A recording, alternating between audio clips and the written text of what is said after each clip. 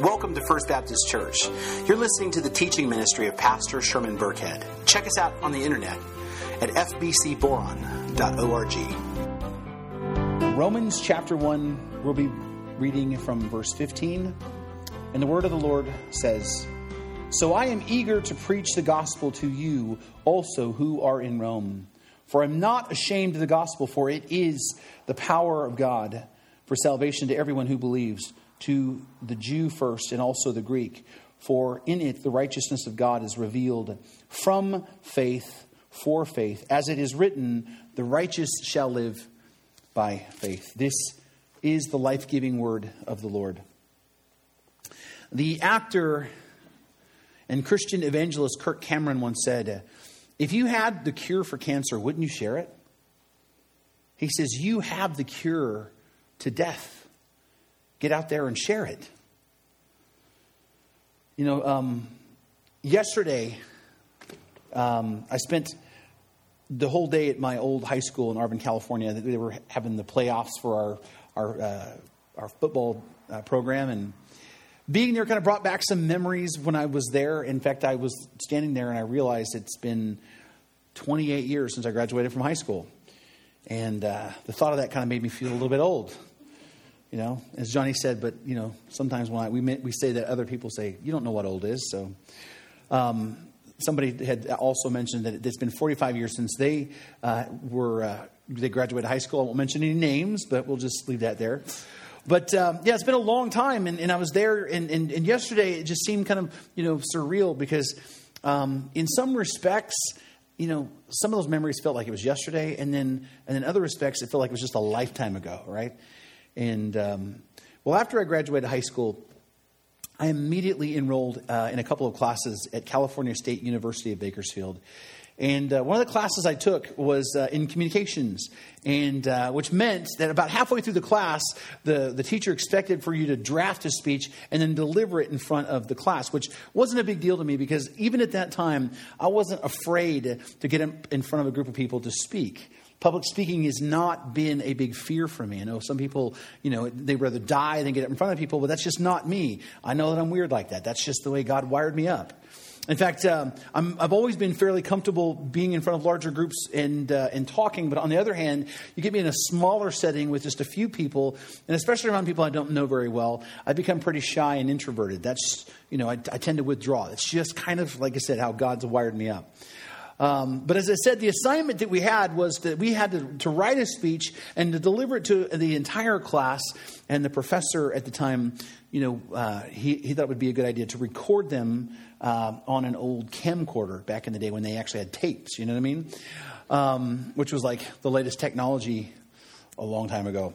But a few days after we gave the speeches, the professor thought it would be a really good idea for all of us to get back into class and then rewatch all those speeches that we saw. But this time we'll watch them on TV, so that we can critique ourselves and critique our fellow speakers, and so we can all become better was kind of the idea, which actually was the beginning of a perfect storm for me, because the night before, I was already up too late, right? I stayed up way too late, probably watching TV, and so I was already tired. And this class was like late, like early afternoon, after lunch. It's that time for me personally. I kind of experienced that lull. Like if there's a time I could take a nap, that would be it. I was already kind of sleepy, before I could catch my second wind. And if that's not bad enough, it was winter, so they had the temperature up on the room a little bit, so it was nice and warm and comfortable. And then the professor turns the lights off, and getting kind of comfortable. And if I thought the speeches were boring the first time around, they were really boring the second time. And all of this, kind of comes together, and it wasn't very long, and then I was out, right? And I'm not talking about like a little bit out. I'm talking about like dead to the world kind of out, right? I mean, we're talking about like sleeping through like a train wreck kind of out, right? Full on dreaming kind of out, right? And so while I was sleeping, I was having this dream, and it was just kind of a weird dream, but when you're young, you have these, or boys have these dreams about fighting with people. I don't know why. We just do, right? And so I had this dream. Somebody wanted to fight me. And so in my dream, I was very upset. I was angry. And I wanted to fight them too. And I remember in my dream yelling at this person. And about halfway through that, I woke up, making some sort of noise. It was like, right? And I woke myself up and I realized I'd been asleep. And I'd probably been doing a little bit more than just sleep talking. You know what I mean? So in this dark room, I could feel all the eyes of my classmates, And I was like, oh. So I leaned over to the guy next to me. I said, hey, I fell asleep. He goes, yeah, I know. Okay. I said, I woke myself up making a noise. He goes, yeah, I know. I said, okay. I said, was it loud? He goes, oh, yeah, it was loud. So at that, I was like, okay. I gathered up all my stuff. I put on my backpack. I stood up without looking at anybody, and I walked out of the classroom to never return to the class and never to return to set foot on Cal State University, Bakersfield property ever again. That was the end of my early college career right then. Because I know it seems silly, but I was really, really embarrassed. I was mortified, right? I mean, I felt humiliated. The thought of facing those people again, even accidentally, was just too much for me to be able to handle. I know it's weird. I could stand up and give a speech, but I couldn't, handle the pressure of them thinking that I was a fool for falling asleep in class. I couldn't take the embarrassments, right? And so I left and I never came back. And it's a funny story now, right? But that's really kind of the power of embarrassment. It's the power of feeling shame. It's the power that we feel when we experience fear, right? It's the kind of power that can alter your life. It can prevent you from doing something that you really want to do. It has the power of keep you from doing the things that you know that you should do, right? And I think we've all kind of experienced that. I mean, how many of you have ever been really embarrassed before? I'm talking about full on red face, like I'm going to go crawl underneath a rock now somewhere. Yeah, we all kind of know. We've been there, done that, bought the t-shirt, joined the club, whatever. Okay. We all have, right? And we all know what it's like to be humiliated, right? And we know what it's like to be embarrassed, and we know what it's like to be ashamed. And, we all know what it's like to want to do something, right? But be afraid to do it, like to get up and give a speech or to talk to somebody new, right? Or go out for a sport, or heaven forbid, ask for directions, right?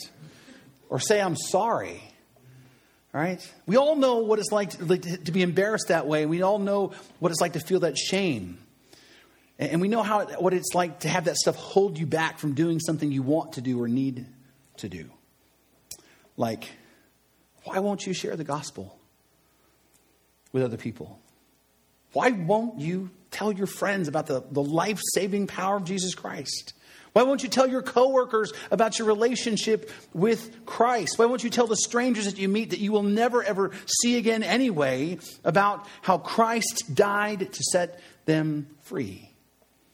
Why do you struggle to tell your family and your friends about the hope that you have and that it's only found by turning to Christ in faith?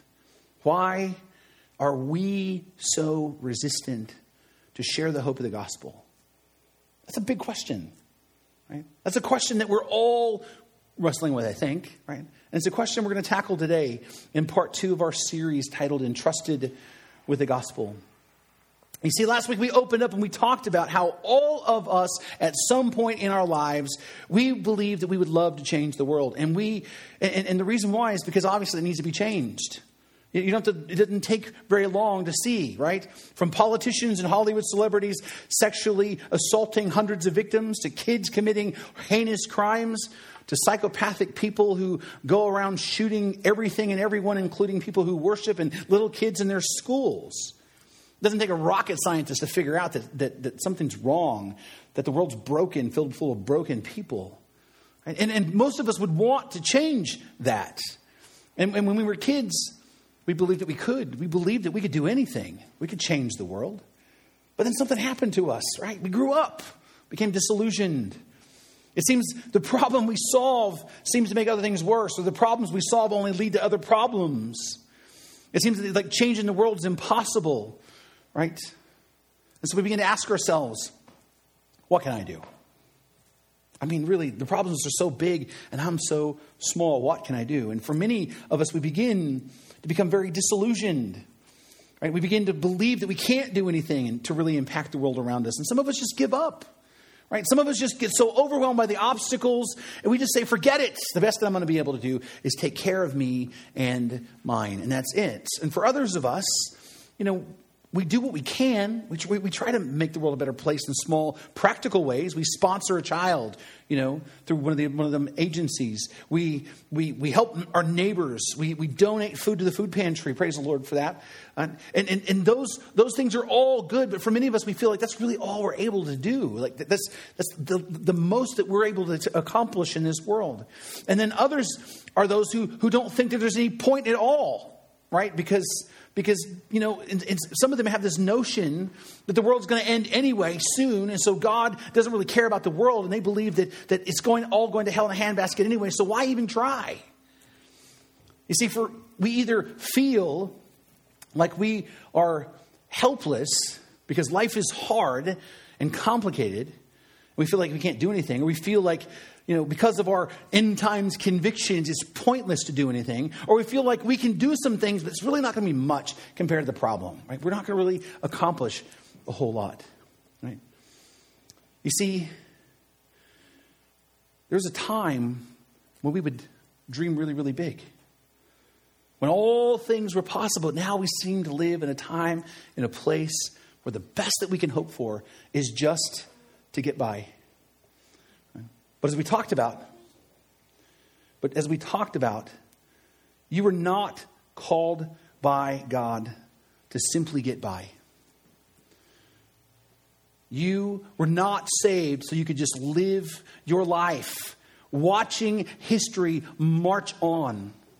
That is not what you were saved for. You were saved for a purpose. As Paul says in Ephesians chapter 2, verse 10, for you are his workmanship created in Christ Jesus for good works, which God prepared beforehand that we should walk in them. God created us for a purpose.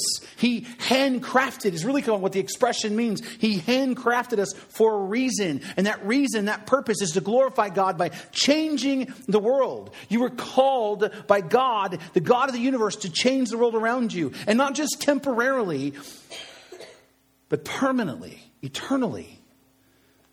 Yes, you were called to feed the hungry. Yes, you were called to make peace. Yes, you were called to mourn with the brokenhearted. But understand, those things are temporary, right? Because people will be hungry again. The brokenhearted will experience loss again. People will be in conflict again. People will suffer all the way up until Christ comes back. Yes, we do those things, but as a means to fulfill our purpose. Right? A purpose that lasts for eternity. And that purpose is to glorify God in all the world by sharing the hope of Christ with the rest of the world. Because it is sharing the gospel. It is the sharing the gospel that changes the world, not just temporarily, but permanently. In fact, the Apostle Paul says, the gospel is the power of God for salvation. Right? The gospel, the message of Jesus Christ is not just some story. It is not simply some religious idea. It is the very power of God to bring salvation to anyone who believes. That is what the gospel is. It is the power of God to save the lost. And that salvation, as we said, is a complete salvation, which means forgiveness of sins, right? Freedom from the penalty that we deserve because of our sins. Freedom from the power of sin in our lives. Being able to break the chains of addiction, right? Peace with God because we were once his enemy. Now we have peace with him. Reconciliation in our relationship with God. And ultimately an eternity with God where we not only escape the grip of hell, but we live forever in his life-giving presence where sin and death and pain are no more. That's the kind of salvation that the gospel brings. The gospel is the very power of God to change the world forever. And last week we talked a lot about that. And we talked about what the gospel actually is in a nutshell. The gospel in the most basic form is the fact that you have a problem, but you can't solve that problem. But God in his love for you solved it for you. In fact, the gospel at its foundational level is this. And forgive me if any of these slides are misspelled or there's errors. That would be me. All right. But the gospel at the foundational level is this, that you have a problem in your life. You are a sinner. And that problem will lead to catastrophic consequences here and now because sin divides families. Sin creates issues. Sin destroys relationships. Right? But worse than that, the consequences last into eternity as well, which means because of your sin, you're going to go to hell. And there is nothing you can do to fix it on your own. You're helpless, but then God made a way to solve your problem. He sent his son, Jesus Christ, to die for you, to take the punishment for you. And there's only one solution to your problem, and that is Jesus Christ. And you can have access to that solution, the solution that solves your greatest problem, by receiving it as a gift of God's grace through faith. That is the gospel at the most foundational level. That's what the gospel is. You have a problem, right? It's going to cost you big. You can't fix it. God has the solution, and all you can do is accept that as a gift. That is it. Right? And the gospel is the power of God. It is the power of God to save souls and change the world. The message is the very power of God to bring salvation to anyone who will believe. That gospel is the power of Almighty God to change someone's life forever, for eternity. And that's the power that you have been entrusted with. Right? You have been entrusted with the gospel. You, as a believer of Christ, have been entrusted with the gospel, a tool so powerful that it can literally change the world forever. In fact, you are never more powerful in your life than when you're wielding the gospel of Jesus Christ. You never wield any more power in your life than when you're sharing the gospel of Jesus Christ. I don't care how much political power you have. I don't care how much firepower you have. I don't care how much money you have. I don't care how much influence you have. You never are more powerful than when you're using the gospel of Jesus Christ to change lives. I mean, think about this. Jesus and 12 disciples changed the whole world. Right?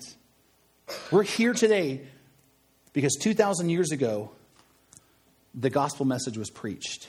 You got up this morning, you got dressed, and you came here to sit here because the gospel message was preached 2,000 years ago. The Christian faith conquered the Roman Empire and it conquered Roman culture. Right? That's how powerful it is. And what you have to understand about Roman culture is that the people in first century Rome, they didn't care about the poor. Right? They didn't make provisions for poor people. There were no hospitals for sick people. Right? There were no food programs. There were no orphanages. Unwanted children were either killed or left out in the elements to die. But it was the followers of Christ, urged on by the gospel message. It were the Christians who saw that all people are valuable regardless of their age or their sex or their race. It was Christians who helped the sick and even dying during the Black Plague. It was the Christians who created and invented hospitals and orphanages. It were the Christians who stood up for the impoverished and the marginalized throughout history. And all of this because of the gospel. The gospel continued to spread all over the world in spite of the fact that Christians were persecuted and killed. And even all-out war couldn't stop the gospel. In fact, here's a look of how the gospel has spread across the world in the face of some very powerful forces throughout history.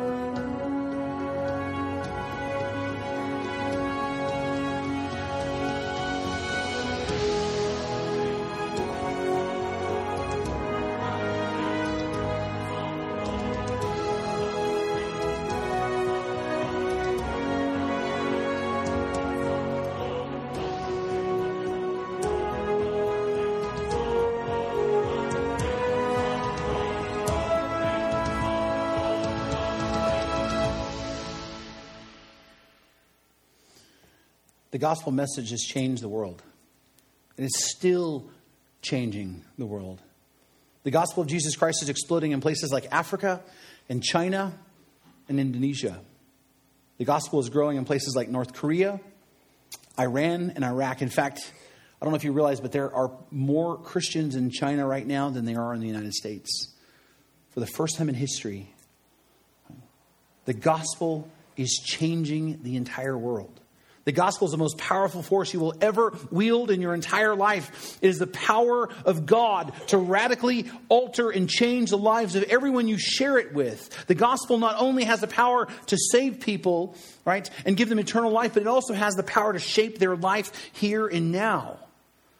The gospel of Jesus has the power to change marriages. The gospel of Jesus has the power to change families. It can heal broken relationships.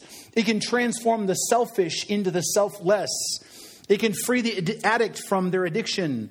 It can transform the hardest of hearts to the most loving and gracious of people.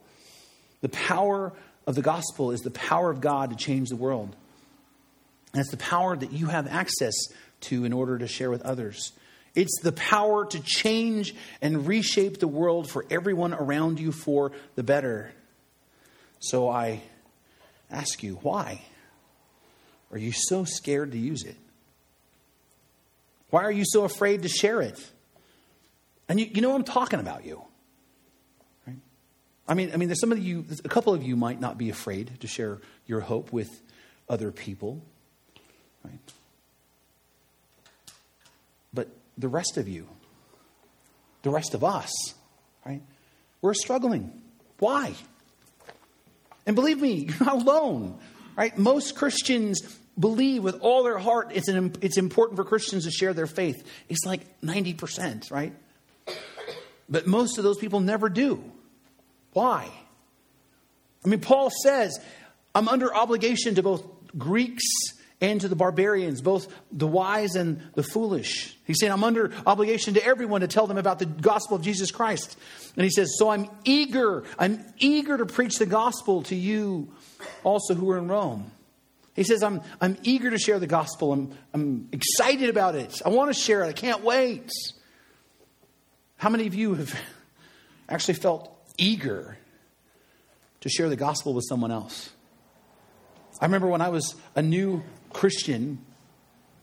I remember when I was still a new Christian, my brother, who was a meth addict at the time, he called me asking for help. And I knew what he wanted. He wanted money, and I didn't want to give it to him, but I agreed to meet him anyway because he really needed someone to care about him. And so I wanted to tell him I loved him and be there for him. And I knew in that moment I needed to share the gospel with him, but to say that I would be eager to preach it is not an accurate statement. I was anything but eager. I was afraid. I was intimidated. I was nervous. I was embarrassed. I was the opposite of eager. I was reluctant to share the gospel. Here I was, a person who still had their life together. And here's my brother who has lost everything, and I'm looking at him and I'm intimidated to tell him about the gospel. But I pushed through it and I shared my faith with him. And I told him about my experience with Christ.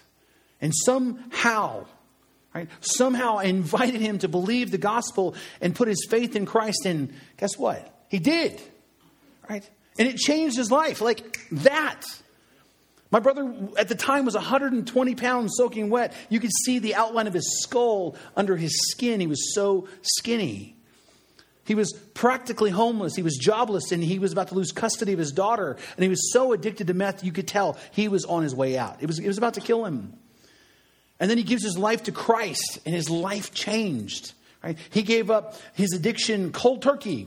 I've never heard anybody do that before, but he did. He gave it up cold turkey, and he got plugged into a church. He found employment. He got himself a little cheap car and a place to stay, for him and his daughter. And then his whole life just began to change. His whole world changed because of the gospel. Now, 11 years later, he's married. All his kids are grown up. He is the Western Regional Warehouse Manager of the world's largest solar company, right? And he has a robust, life-giving faith in Christ. And understand, I wasn't eager to share the gospel, but I did it. And it changed the world for him. My brother and his family's lives changed because of it. And you would think that after witnessing such dramatic power and such a life change, that witnessing the power of God in that moment, that I would become eager to share the gospel, but I didn't. I was still uncomfortable and still hesitant. I was still afraid. Why? Why are we so afraid to share the gospel? I mean, it is real power to change the world. I mean, we're not afraid to tell people what doctor they need to go to. We're not afraid to tell people about what contractor they should use. And we're darn sure not afraid to tell people what we think about their problems even when they don't ask. Right? So why are we hesitant to share the good news of Christ? Like Kirk Cameron said, if you have the cure to cancer, why wouldn't you share it? Right? You would share it. Of course you would. Well, you have the cure for death. You have the cure for the greatest problem that anyone's ever going to face known to man. So why do you struggle to share it? Why? Well, I read an article in the Christian Post that listed 12 reasons why Christians don't share their faith. But there are 6 of them I really think they're relevant to, I think, most of us. And I want to kind of like just share them with you. And the first one is fear. People experience fear. They fear being ridiculed. They fear disapproval. People fear their family and friends rejecting them because of their faith. They fear making people uncomfortable. They fear that those around them, they fear that what they're going to think about them. Oh yeah, here comes the holy roller, Oh, she's just a Jesus freak, Oh, here she goes again about the love of Jesus changes everything, I mean, some people fear those things. We fear how people will treat us. We also fear that people treat us differently, right? And if you've been a Christian for very long, you've experienced that. I know Kim and I, even though we have lots of friends and people that we're close to, there's just a lot of stuff we don't get invited to because we're Christians, right? Because they think, well, they're Christians, so they're not going to want to come here. Or worse, they think, they're Christians. It's going to be really weird having them around. You know what I mean? We're not going to be able to do what we want to do with them here, So people fear that kind of rejection.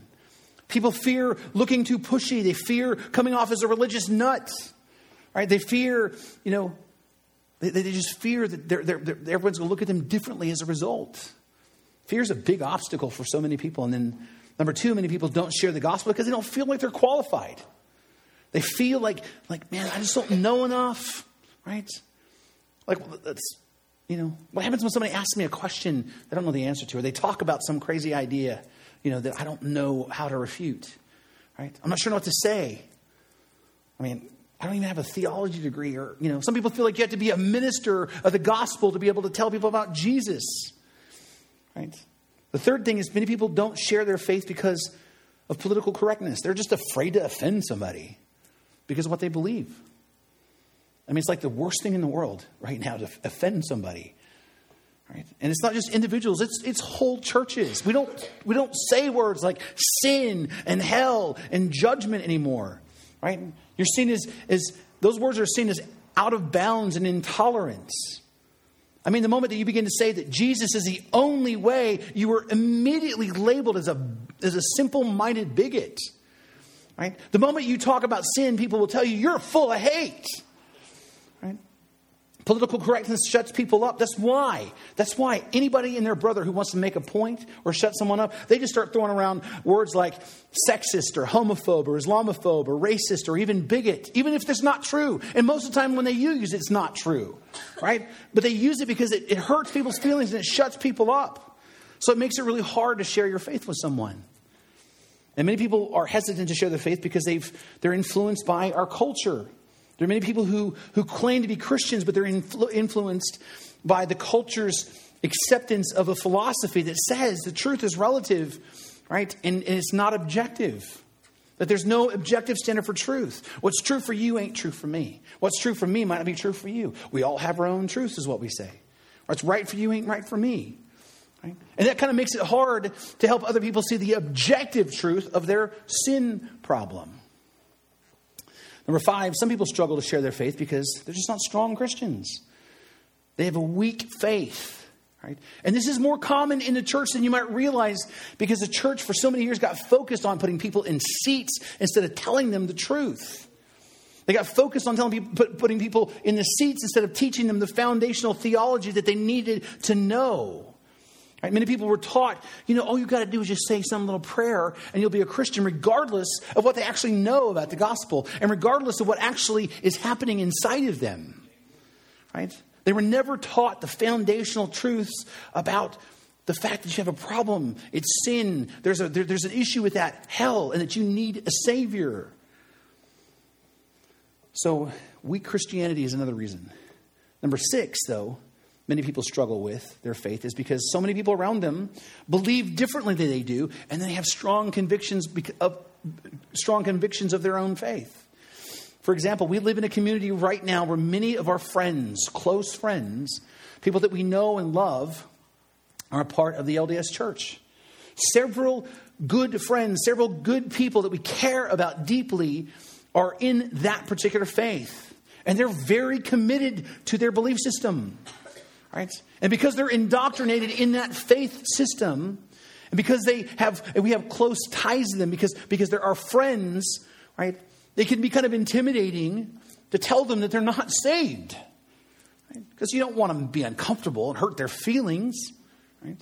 It's hard to tell them that they need to learn the real gospel of Jesus. It's hard to share with them our faith. Now, I know for many of you, the reason why you don't share your faith could be one or a combination of all these issues. But I think the biggest one probably is primarily fear. I think that we all experience fear on some level. So how do we overcome this? How do we get past this? I mean, we all know. I mean, we can agree. This is what we're called to do. I mean, we know. I mean, if somebody says, "Hey, what's God's will for my life?"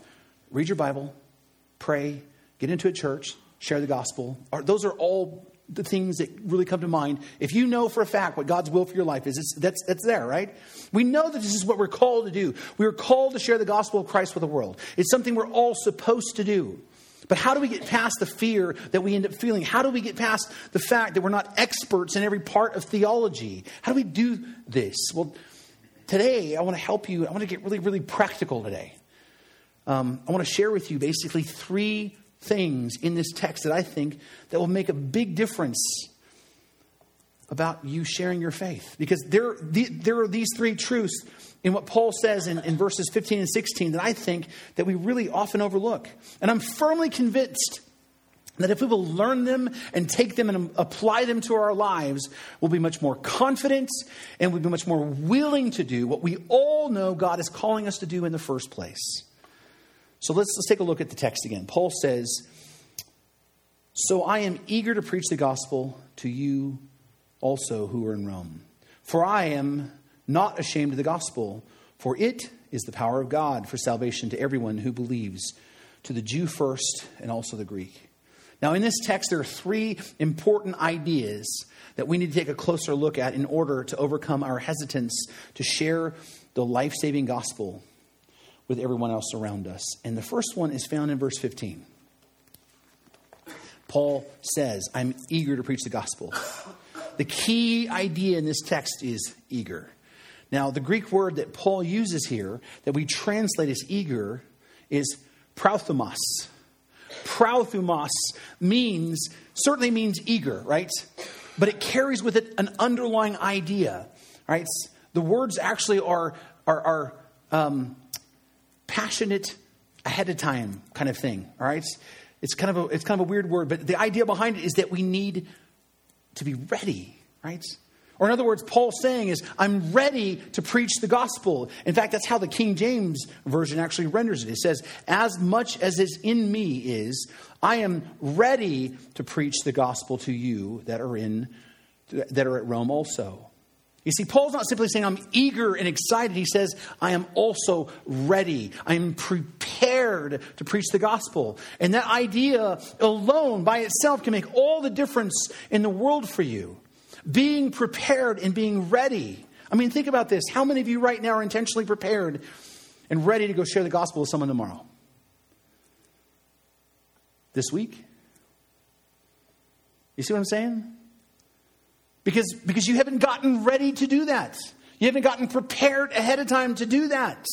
Right? And we all do things every week that we need to get ready for.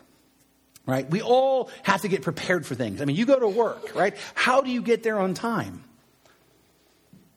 You got to get ready. You're prepared, right? So what do? You do your laundry ahead of time so that way in the morning when you wake up, there's clean clothes. Right? You take a shower, hopefully. Brush your teeth, right? You go to bed the night before.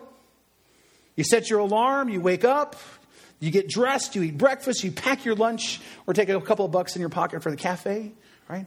The point is you get ready, right? You know what you need to do, and so you get prepared and you do it. Right? It's the same thing when you go to town and go shopping, right?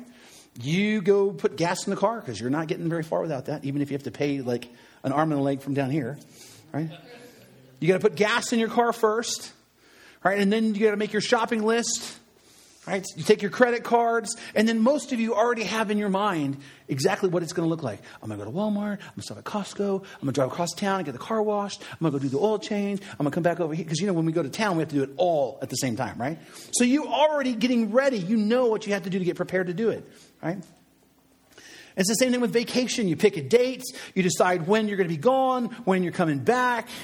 You decide where you're going, who's going to go with you. You plan out the details, who's watering the dogs, right? Who's collecting the mail. You save your money. You pack your clothes. You buy your tickets. You get ready for it. You even get ready for things you don't want to get ready for. You even get ready for things that you're not comfortable with. Like going to court, right? Right? Like having a conversation with someone that you disagree with. Like when you go to school to stick up for your kid because they're getting picked on all the time, right? When you have to go confront someone about their behavior or their attitude, right? You have to get ready for those conversations. Most of you, I know, if you know that you're going to have a tough conversation with someone, you're already getting ready. In fact, you're driving over there, already rehearsing what you're going to say, right? How many of you have like rehearsed a bunch of stuff and they get there and they go, oh, no big deal. And you're like, well, wait, I got stuff to still say, right? Yeah, because you're ready, right? You rehearsed it. You practiced it. Right? Every single one of you know what it means to be ready to do something. Everybody knows what it means to be ready to do the things that you need to do or what you want to do. The reason why you don't share the gospel is just because you're not ready. Right? I mean, you don't have a plan to go out and share the gospel with anybody this week. So you're going to tell me that it's fear? Right? I'm sure that plays something in there, right? You're going to tell me that you just don't know enough or don't have enough training? You're going to tell me that you're afraid to offend someone? The reason why you don't share the gospel is just because you're not ready. You're not fulfilling your purpose is because you've not decided to be intentional about it. You decided so far that it's not a priority yet. You've not simply gotten ready to do it. And I know you already have plans for this week, right? I got to go work tomorrow. Oh, yeah. I got to pick up the pie from Costco and then to the in-laws for Thanksgiving. Oh, yeah. Black Friday. Got to do that, right?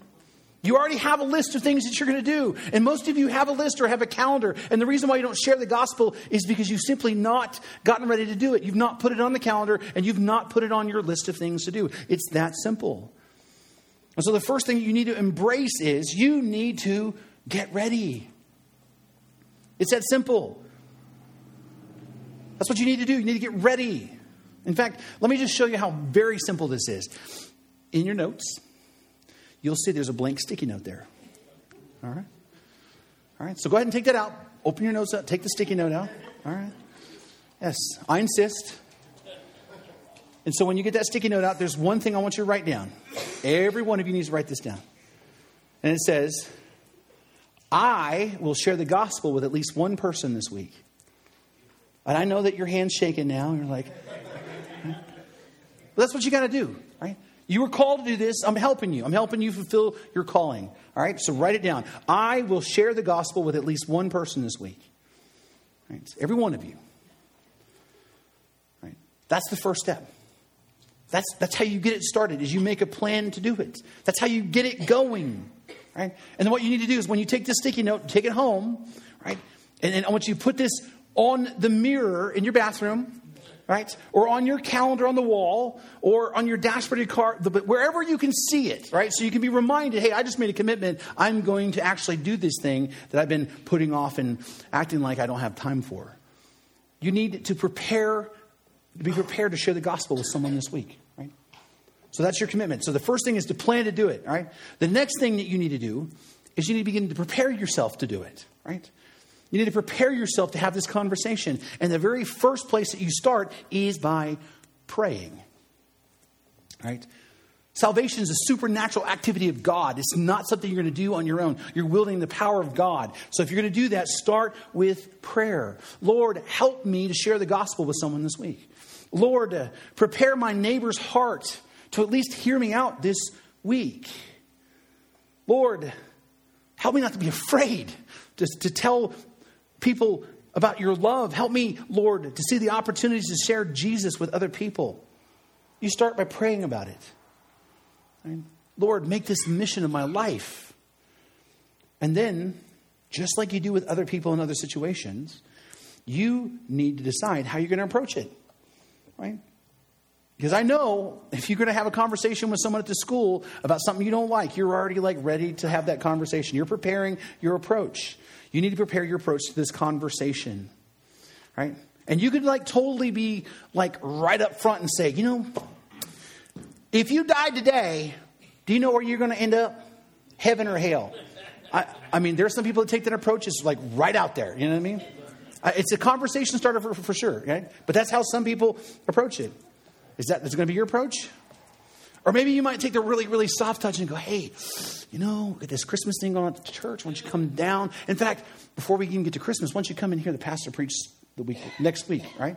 And then let him preach the gospel, right? I mean, you can do that. Yes. Right. Or perhaps you might take the middle road and you might say, you're really important to me.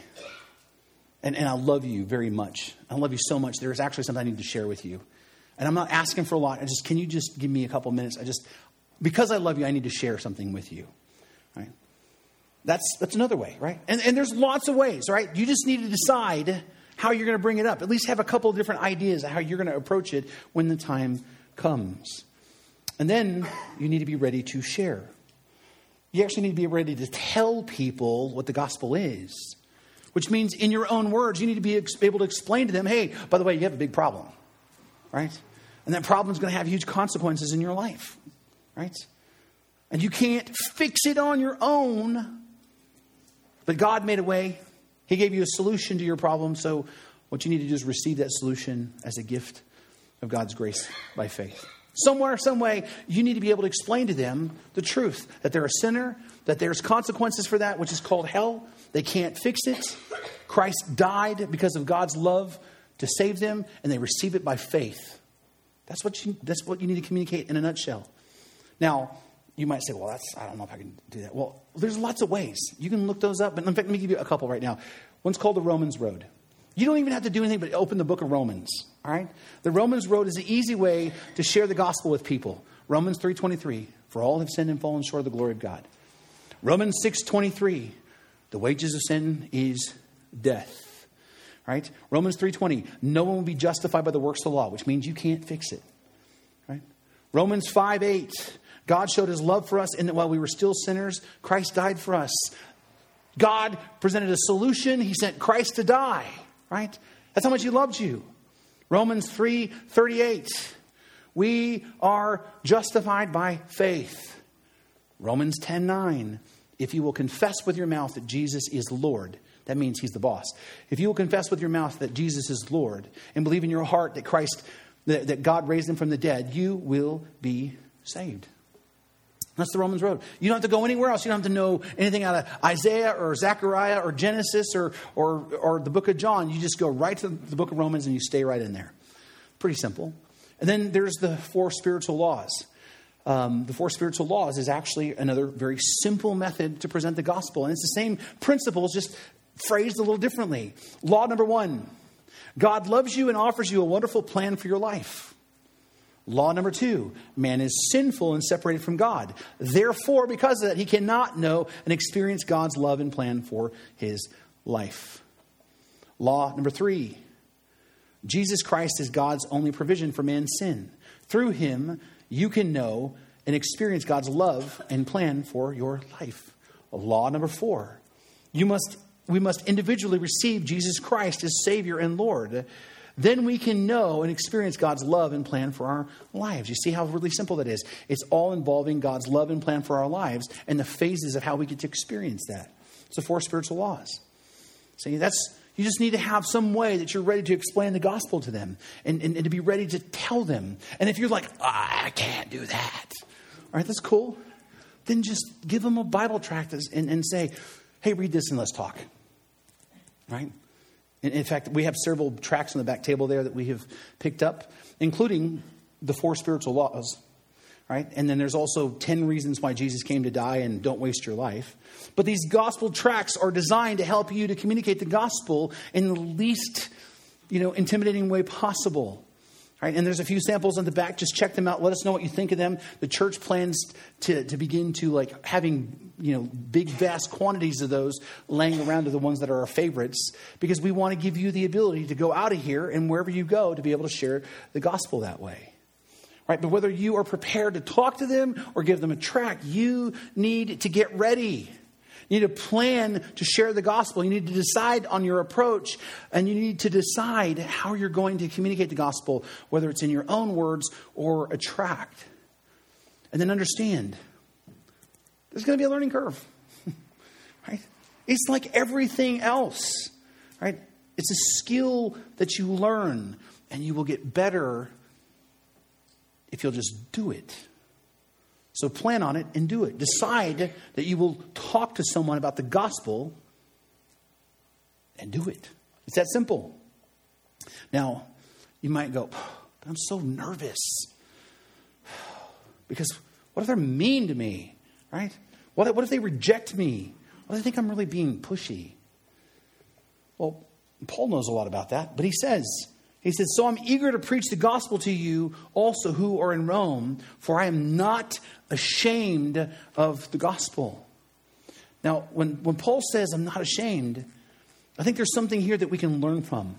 Because the word translated ashamed means disgraced or personally humiliated. Right? A person is ashamed.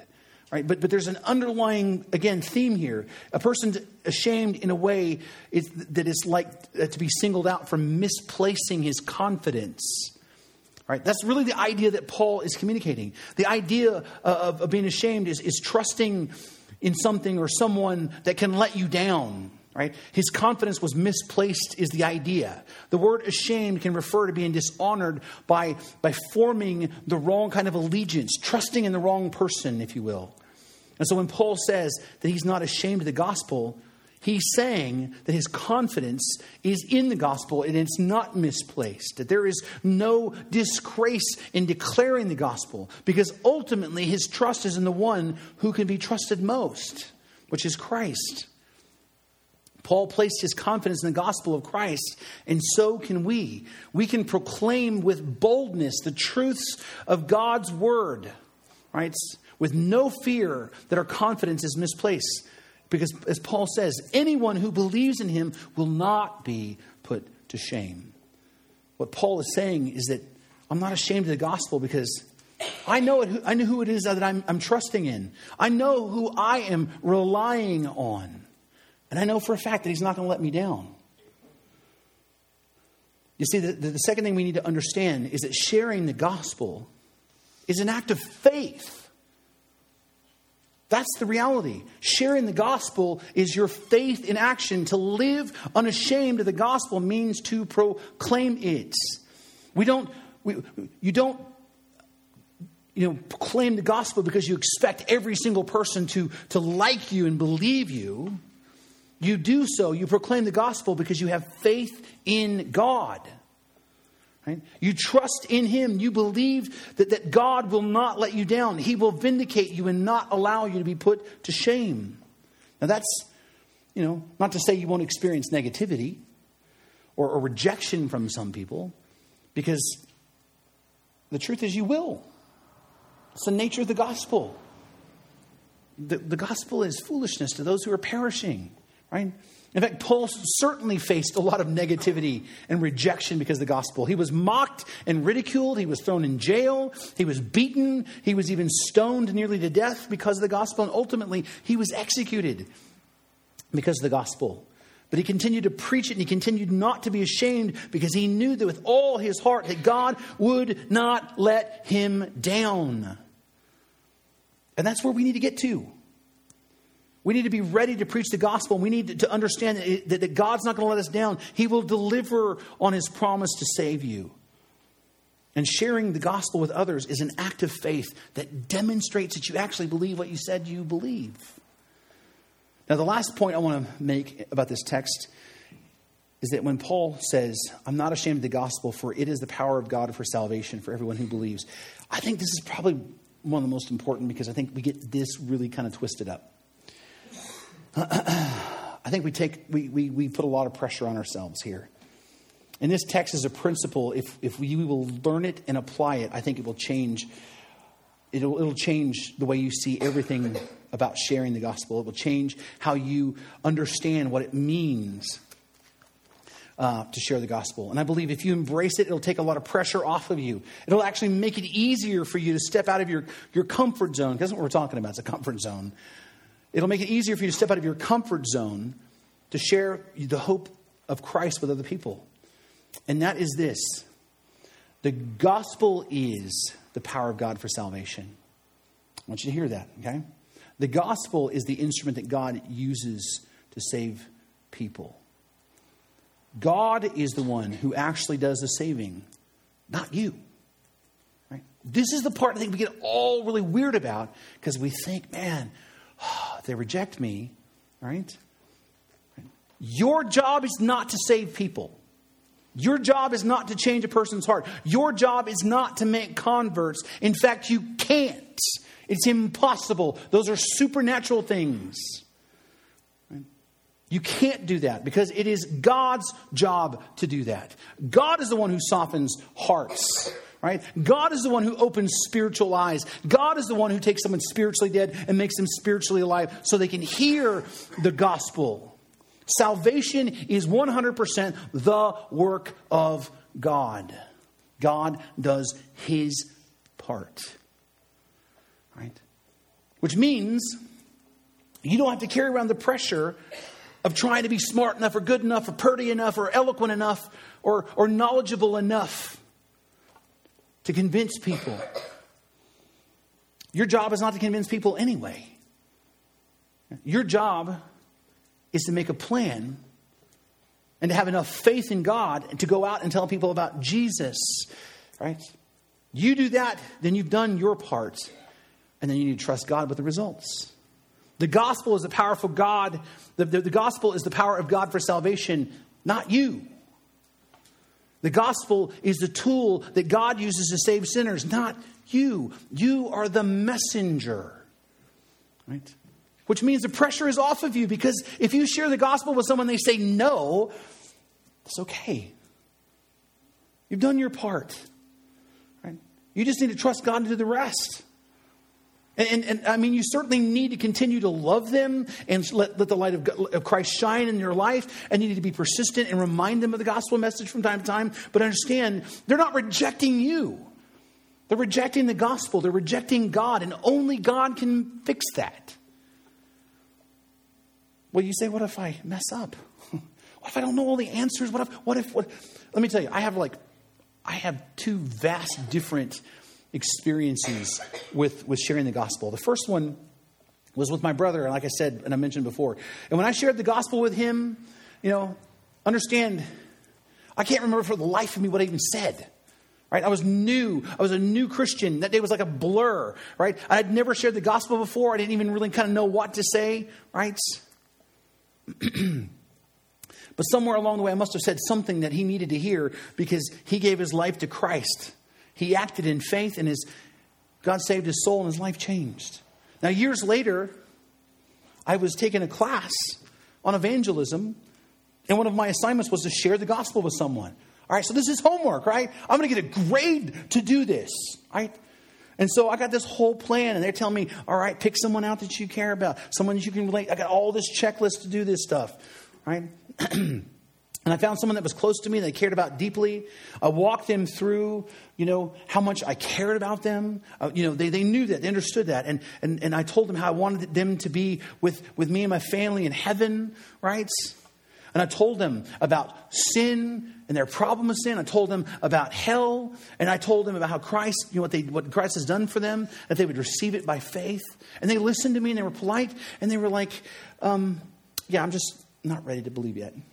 I'm like, what? How is that even possible? Did you not hear what I just said? You know what I mean? But understood, they didn't believe, right?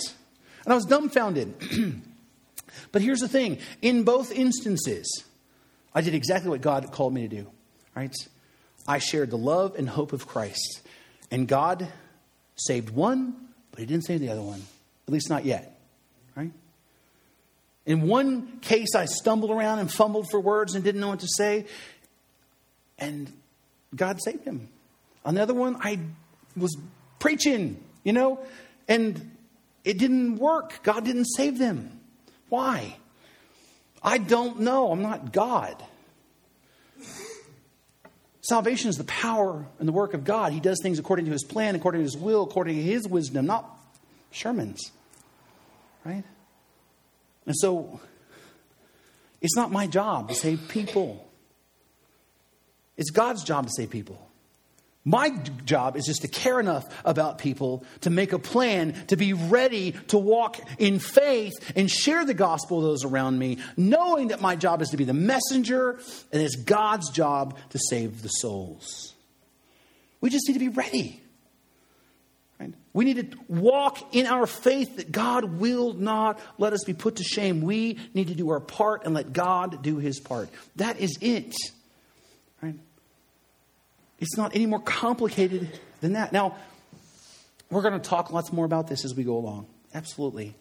And yes, you're going to have questions, and that's great. That's why you come here, to learn, to be equipped. That's why Paul says that he gave some to be pastors and teachers for the equipping of the saints, for the work of the ministry, right? The thing is, we're going to talk more about this. I will absolutely give you guys resources. I will post videos on how best and how not to approach people. Right? You just need to be committed. That's what God's calling you to do. Right? And as a preacher, my job is to remove obstacles and excuses. Right? To help you do that. So we just need to embrace these three things. If you will embrace these three things, if you will be ready, if you will walk by faith, if you will trust that your job is to be the messenger and that God's job is to save souls, you can overcome the fear and any other obstacle that prevents you from sharing the hope of Christ. You can overcome any obstacle that gets in the way of your purpose. And your purpose is to glorify God by changing the world. God has entrusted you with the life-saving message that will do that. God has entrusted you with the gospel. Now get ready. Walk in faith. Do your part, knowing God will do his. Let me pray for you. Heavenly Father, 2 times I give that message today, and 2 times it convicts my own heart. You know that I love you. And it's actually kind of easy for me to hide. I'm the pastor. Right? Because when I talk to people, they find I'm a pastor, 1 of 2 things happens. They either want to talk about it or they want to find some way to get away from me because they don't want to talk about it. And so, Lord, I just pray that you would just convict my heart for me to be more purposeful, to go out and find a way to share the hope of Christ with more people. That give me a passion for that break my heart for what breaks yours. And I know what breaks your heart is people going to hell. And I pray, Father, you give me a passion to go out and share this gospel with the rest of the world. That I would not be afraid or ashamed to go and tell them you are in great need. Because of your sin, you're going to have huge consequences in your life. You will face an eternity of torment. I'm sorry that that word offends you, but you have to hear it. But God loves you so much that he sent his son to die on your behalf. And that if you receive him by faith, you can be saved. Lord, help us all just to be bold enough to do that. Help us to be bold enough at least to put a tract in someone's hands. Help us, Lord God, to fulfill the mission that you've called us to. We've seen on the map, Lord, how your word is being spread all over the world. And your word says that's the purpose. That people of every nation, every tribe, every tongue will hear the gospel. And then the end comes, Lord. So, Lord, fulfill your purpose in us. Strengthen us. Give us a passion to do this. Help us to follow through on this, Lord. Help us to bear fruit for your glory, Lord. I pray for all those that are here. I pray that you would meet them where they need to be met, whether it's material needs, whether it's just love and hope. I pray, Father, for those who are not here, that you'd give them traveling mercies to bring them back home. And I pray, Father, that you would lift up a people in this place who will go out and storm the gates of hell and tell the rest of the world about Jesus. We love you. We praise you. In Christ's name we pray. Amen. Thank you for listening. You've been listening to the teaching ministry of Pastor Sherman Burkhead. Check us out on the internet at fbcboron.org. And please consider partnering with us financially as we share the hope and the healing of Jesus Christ with our community and with the world.